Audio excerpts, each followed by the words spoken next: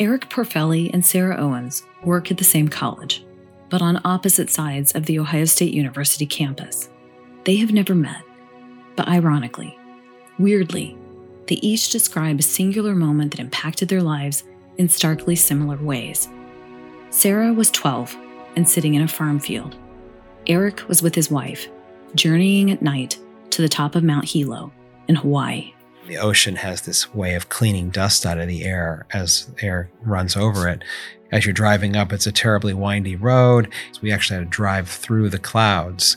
My parents had moved to Nebraska. There's no houses. There's just this giant field. And we had just moved from Philadelphia, so we were from the East Coast. And so when we broke through the cloud layer, we're like looking out the window and we're like, oh, wow, the sky's so clear. And but the moon was up. So there was moonlight that was obscuring our view. You don't appreciate that so much. I've never seen stars like you see stars out in Nebraska. And I'm in this field, like this huge field, and I could point out like all the constellations. Like I was just like, this is amazing. And I just remember thinking, this is the most beautiful thing I've ever seen. And I felt so small. Like a lot of stars in darkness to virtually no darkness and all stars. It almost had this appearance of like a carpet of stars. And when that happened, I remember having this just this experience of, I guess, of awe, which was to suggest that, gosh, I'm like so small. We're all just so small. The whole planet is so small and insignificant in the context of this universe. And even though intellectually so small, like the tiniest, like I could just be squished. Like there's so many people. There's so many people, and I'm just one person. And everything is just so much bigger than me. Like that's how I felt.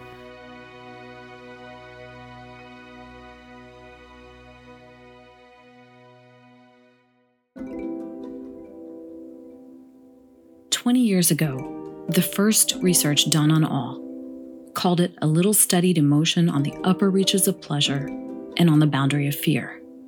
Those self-transcendent goosebump moments that shift attention away from ourselves and make us feel connected to something much larger. What's more, awe and its perceived vastness come to humans in a variety of ways. And because those events are so wondrous, so inexplicable, they force us to reorder our thinking, shifting our mental structures in ways that make us more calm, more creative, more compassionate, and more inspired to take risks that lead to discovery. In this episode of the Ohio State University Inspire podcast, we talked to 6 people about their experiences with awe and the ways it impacts their work and their everyday living. And because music in its variety of forms can transport us to moments of awe, we're including with their stories the songs that make these faculty and staff members connect with the sublime. I'm Robin Chenoweth. Carol Del Grosso is our audio engineer. Megan Beery is our student intern. Inspire is a production of the College of Education and Human Ecology. The science behind one of our most mysterious and seemingly elusive emotions is quite new, but artists, writers, and musicians have endeavored to capture and translate awe for hundreds, even thousands of years. I remember the first time I was in the Sistine Chapel. Here's Don Pope Davis, a psychologist and dean of the College of Education and Human Ecology, describing seeing Michelangelo's The Creation of Adam for the first time. There weren't a lot of people in that moment. It was that point of the painting where God and man interact and believing in that moment that I am in that space. Where they touched fingers. Where they touch fingers. And I wanted to stay and take it all in. And it just blew me away. What we now know about awe is that it lowers the heart rate. Its facial expressions, open mouth, wide eyes, and upturned eyebrows, are different than those of other positive emotions. It compels people to be more generous, less materialistic, less impatient. And according to Dacre Keltner, who has conducted dozens of studies investigating people's awe experiences, awe comes in different flavors, and is kicked into motion by 8 different wonders. Art or visual design is one. Music is another. Some of those experiences are spiritual. They can be spiritual through the singing or hearing of a song. One of the things that brings me to tears every year is Handel's Messiah. There is a moment in that Messiah where you think of the divine or you think of something bigger than yourself. Now, the one that really gets me is the R&B version of Handel's Messiah, because you want to get up and start dancing and you want to be filled with the spirit of the experience.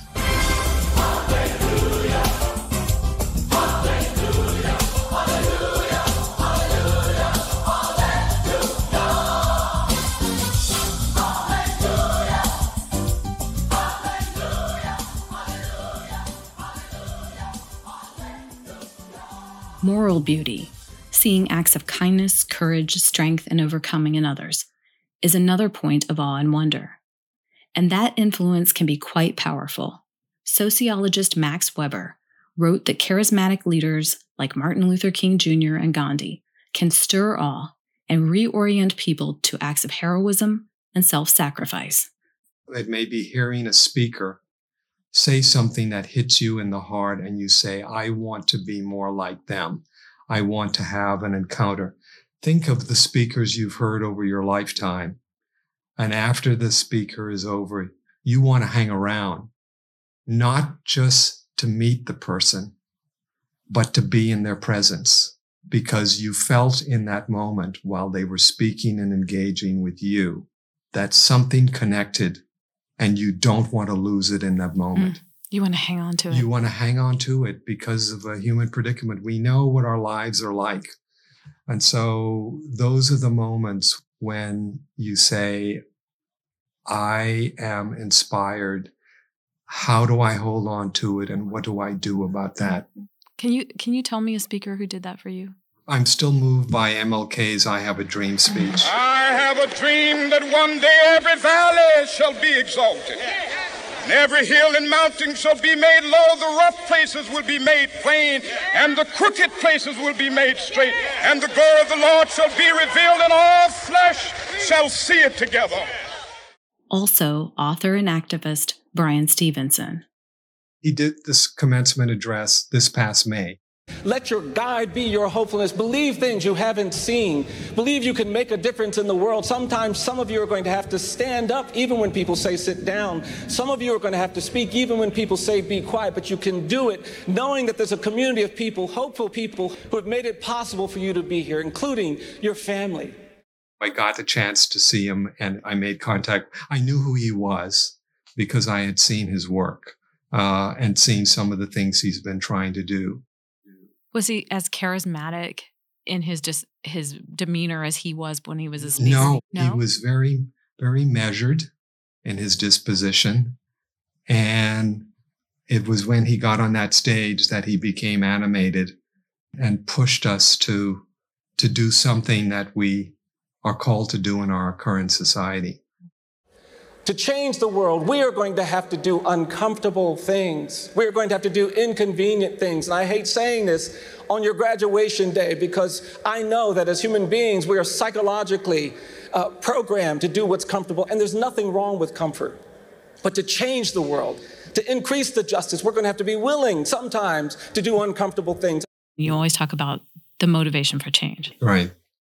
The reality is that the dream or the transformation does not have to happen in these big cataclysmic ways. The calling, the inspiration, the transformation occurs at the level of person to person. How can I inform and transform the lives of the people around me? What am I doing that's different? What am I doing that is allowing people to encounter the world very differently? And more importantly, what am I called to do? Sometimes we see people act upon their convictions in ways that make our mouths drop. That's moral beauty, the most common form of awe that people experience. It's what happened when I met Sarah Lang, an assistant professor of human development and family science, and congratulated her on the baby that she had just had.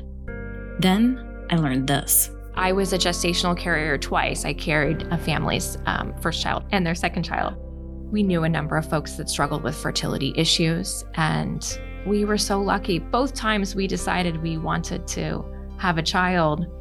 Within 1 to 2 months of making that decision, we were pregnant, and it was uncomplicated. And I think that was another key force of just knowing that that was really easy for us to form the family that we wanted, and awareness that that's not true for everyone. As I was deciding which agency to work with, my partner and I would only pick one that was inclusive of all kinds of families. There was one that kind of just stuck out to me. And the first conversation that we had with the two fathers, I just knew within the first 5 minutes of talking to them that we were just a great fit. One of the dads had actually been waiting a long time for this journey. And so that,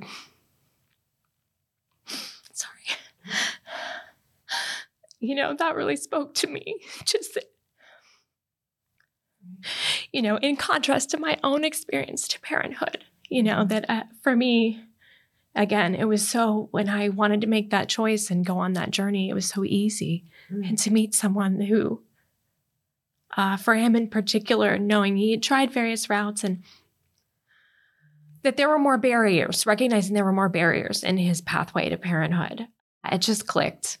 And so Sarah Lang gladly, happily endured 12 to 15 weeks of daily shots given to her by her spouse to prepare her body for in vitro fertilization.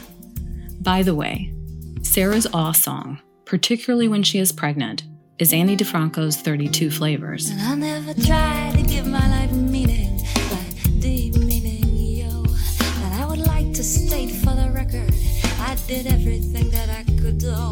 I'm not saying that I am. Because gestational carriers don't provide the egg, they are not genetically related to the child. But by helping to give the most manifold of awe experiences to another couple, the birth of a child, she experienced the awe herself. I definitely had a lot of moments of awe in the process. In the first pregnancy, one of the dads would come to every appointment. To be there when they were hearing the heartbeat and seeing their child move and all those sorts of factors was just, in a way, really quite different from seeing it just of your own child, because you get to witness someone else's joy. It's kind of a chill bump moment. Yeah. But I'm getting goosebumps just you talking about Our family will see them 1 to 3 times a year. When we were seeing them in the spring, just to see the two children together and how loving and kind they are to one another, and just how happy the family is together. And then on their refrigerator, they had, their oldest had drawn a picture of their family. In those moments, it's just so affirming that this was supposed to be part of their journey and my journey. Sarah devotes her research to strengthening children's experiences in childcare. Finding your calling, your purpose, seems to be a theme, or at least an outcome, of awe. These awe experiences fall under a category that Keltner calls epiphanies, or essential truths of life. They can include scientific discoveries, self-discoveries, or intuitions that lead to a new system of understanding. Elisa Tate had her epiphany while in a full-blown panic about meeting a fundraising goal. Now Director of Student Services and Graduate Studies in the Department of Educational Studies, Elisa was enrolled in a 6-month emotional intelligence workshop, which had her raising funds for troubled kids. Back in 2018, she called me, asking me to write about her efforts. I remember coming to you and saying, I have this really cool story that I have been involved in that has really changed my perspective on how to engage in the community and how it changed my life and how I thought about thinking outside of myself and thinking a bigger picture. I remember it was a pretty involved. It was very intense. Yeah, I remember. It's very intense. Was there kind of a moment during that 6 months that you just said, oh my gosh, this this is going to change everything?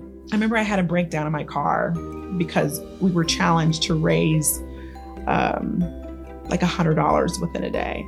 And I literally broke down and I started crying. I said, I don't know how I'm going to do this. I don't like asking people for help. I don't like asking people to support me. Something clicked and I said, if people believe in your cause, people believe in what you believe in and believe in you, they'll support it. They'll do it. And in that moment, I got creative. I was dressing up. I was having fun with it. I was encouraging people to learn more about the organization. I put on some fun, fancy wigs and I wore crazy clothes to work to really get people talking about what I was doing. I put it on social media and people would tune in and say, oh my God, what is she going to do next? And how can I support? And I celebrated every single win, which really got me into this sort of aha moment. That training really opened my eyes to see the fact that like, life is now, life is precious, and you get to celebrate it no matter where you're at. And people who love you, and they will invest in you no matter what.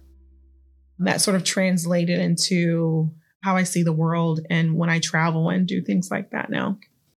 It's fitting that Elisa's awe song is Surprise Yourself by Jack Garrett. Take a pen and write this down. Draw something that can't be found. Learn to walk again somehow. You know you might surprise yourself. Because Elisa kind of turbo boosted her life. She switched jobs, enrolled in the college's EDD program in higher education and student affairs. She started to travel, immersing herself in various cultures and in nature. All moments began to be a part of her everyday existence. Here she is in the Grand Canyon. You literally cannot describe the beauty of the Grand Canyon. Like, breathtaking. And I remember taking a step back and thinking to myself, this river created all these different layers. All those layers are different times of what the earth has gone through. It's just like a map. If you look closely at it, you could see where it's been, where it's going. Awe is the emotion we experience when we encounter vast mysteries that we don't understand. Standing in the Grand Canyon was one of those moments for you, but that's a physical vastness, right? Yeah. What you experienced in the workshop was sort of an emotional and a mental vastness, yeah, right? Absolutely, yeah. I think for me, the connection was about how I see myself in the world and how I fit in the community, whether that is in a grand place like the Grand Canyon and seeing how small and how finite life is. Mm-hmm. And also looking back at the training of emotional intelligence, thinking about like what do I get to contribute to the world? Because life is finite. Having that moment, like I said, in the car and breaking down and snapping out and saying like, it's bigger than me. It really wasn't about me. It was bigger than me because I get to support and see others flourish, and the payback and the reward is so much bigger. More than 100 years ago, French sociologist Émile Durkheim famously coined the term collective effervescence, the bliss and sense of energy that people feel when they come together in a shared purpose. His final book focused on religious and spiritual fervor, another source of awe, but social scientists have come to recognize collective effervescence as its own brand of awe. Eric Perfeli, who was astounded by the stars on Mount Hilo, tells the story of a wildly successful program his team at Northeast Ohio Medical University created to mobilize underserved youth into medical professions. He's now the chair of Ohio State's Department of Human Sciences. This programming basically involved partnering with youth to identify and tackle health concerns in their community. The health concern that they had identified in their community, it was their health concern in some way. This pointed to a theory in career counseling developed by his mentor, Dr. Mart Savickas. The things that you've struggled with your whole life, going back as far as you might remember, are these passive sufferings. And to the extent that you can find a way to master them, it becomes a very powerful opportunity. You ultimately have a pathway to be heroic. To Eric's profound awe, the program blew up. We went from a program serving in year one, like 20 kids in a couple different schools, to 4 years later, a program serving about 2,000 kids across 100 school districts. It took off like fire.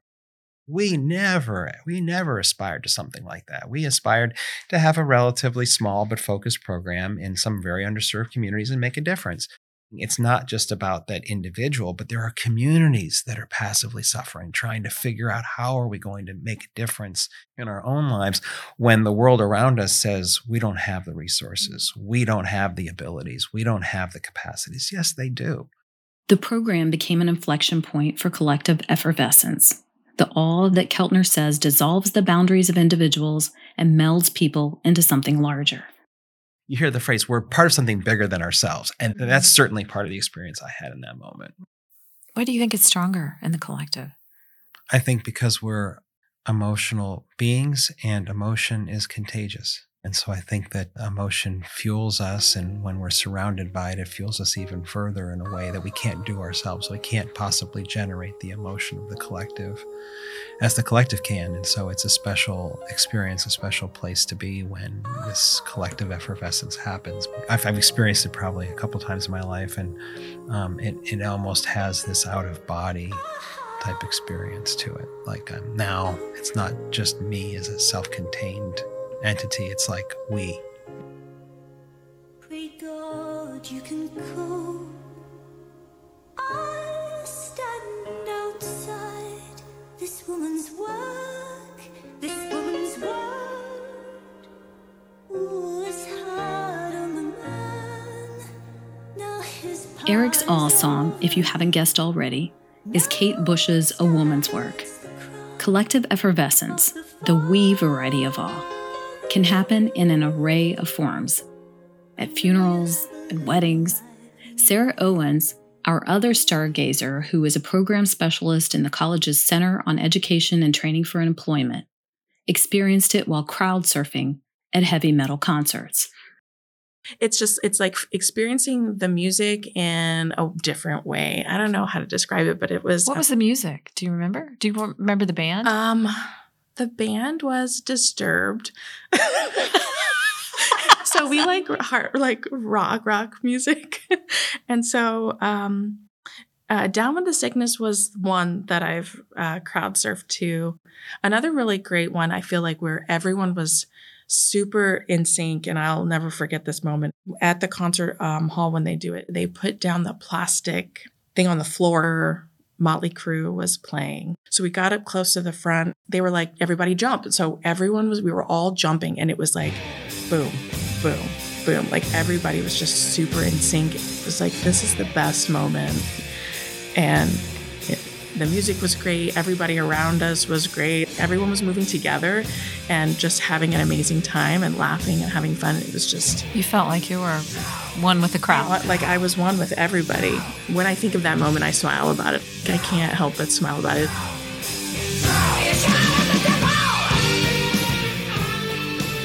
And yet, not all awe makes us smile. According to research, about 25% of awe experiences are accompanied by threat. Think of the near miss you've had on the freeway, or how you feel when seeing the devastation in the aftermath of a tornado. Sarah Owens is pregnant with her third child and eagerly anticipating the bliss that she will feel when she and her family greet their newest member, an especially profound moment of awe. But when she was flying in a plane with her two other children this summer, they both went to sleep on my shoulders and in my lap, and I was holding one of their hands because I was just scared to be on the plane. I'm just takeoff and landings frightens me a little bit. Mm-hmm. And so I'm sitting there thinking the worst things possible, like, oh my gosh, we're going to crash. I know this is so morbid, but I was like, I'm going to die one day and I'm not going to be with them. And I don't know when that is. And it scared me.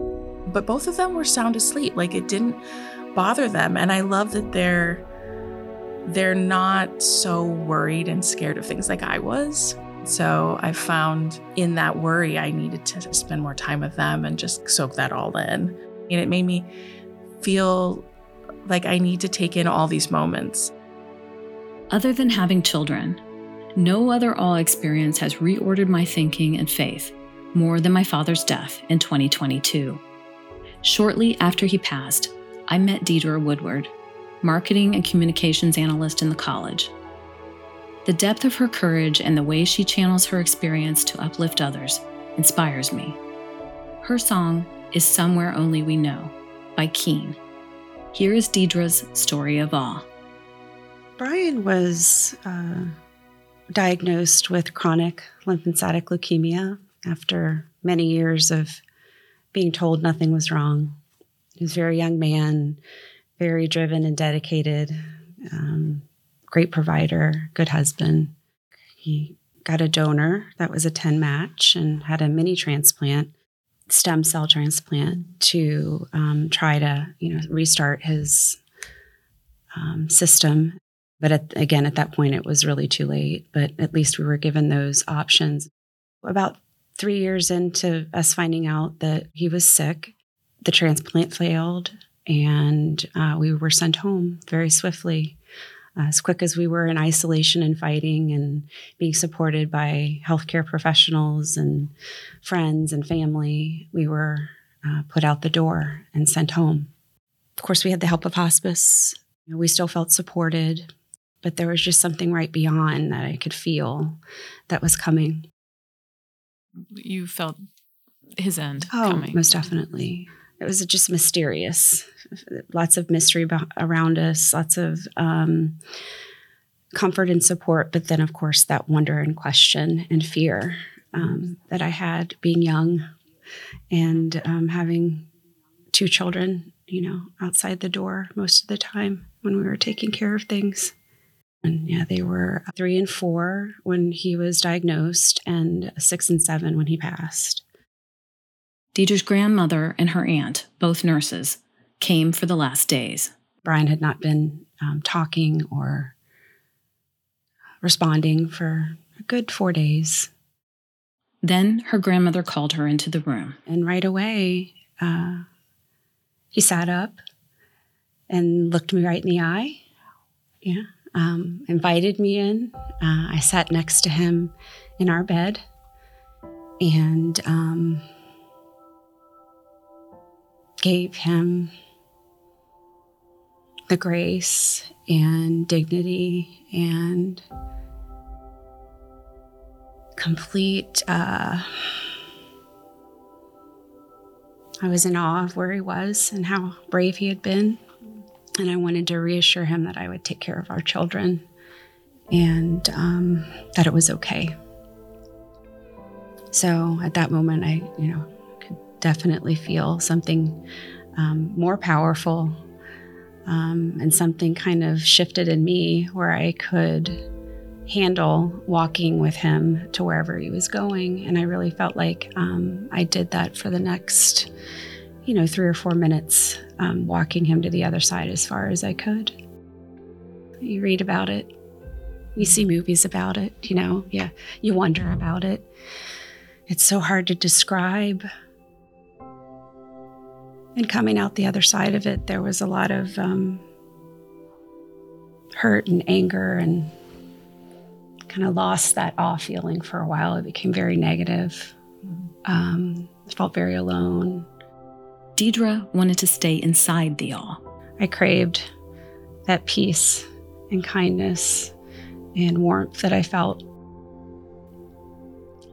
knowing that he was going to a better place by my beliefs and what our beliefs are. But slowly, over time, I was able to shift that into my daily life. I walked across an empty land. I knew the pathway like the back of my hand. I felt the earth beneath my feet, sat by the river and it made me complete. A simple thing where heaven But I had to really dig deep into that feeling. And thank goodness Brian brought that to me, and whatever is, the awe that supports us in every day that was surrounding him touched me. It came back to you. It came back to me, most definitely. Mm-hmm. So I carry that feeling not in every moment of my life, but I feel like the gift was me being able to recognize situations where I can use that strength. I don't feel powerful, or I just feel that I'm able to recognize the bigger picture and what my responsibility is a lot easier. Death has a way of doing that, doesn't it? It's very humbling. And that's the gift in it if you can see it. Deidre raised her 2 children. One is married and expecting his first child. One is starting her master's program in social work at Ohio State this month.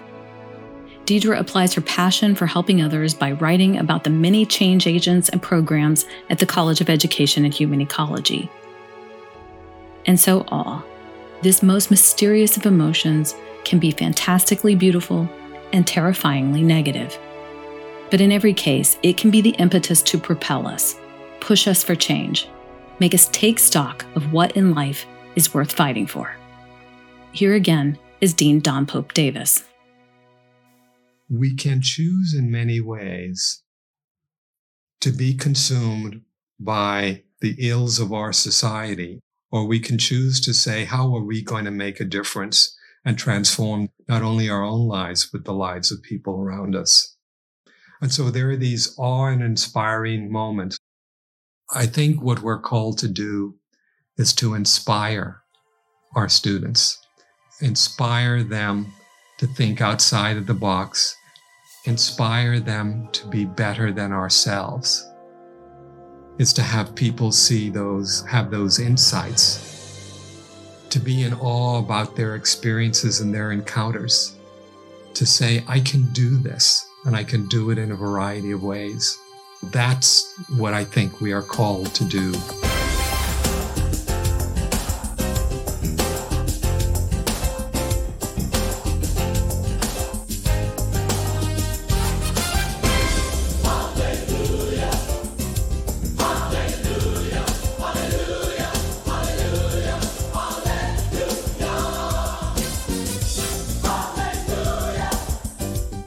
See a playlist of songs that spark awe, and those who appear in and produce this episode of Inspire, and many others in the College of Education and Human Ecology.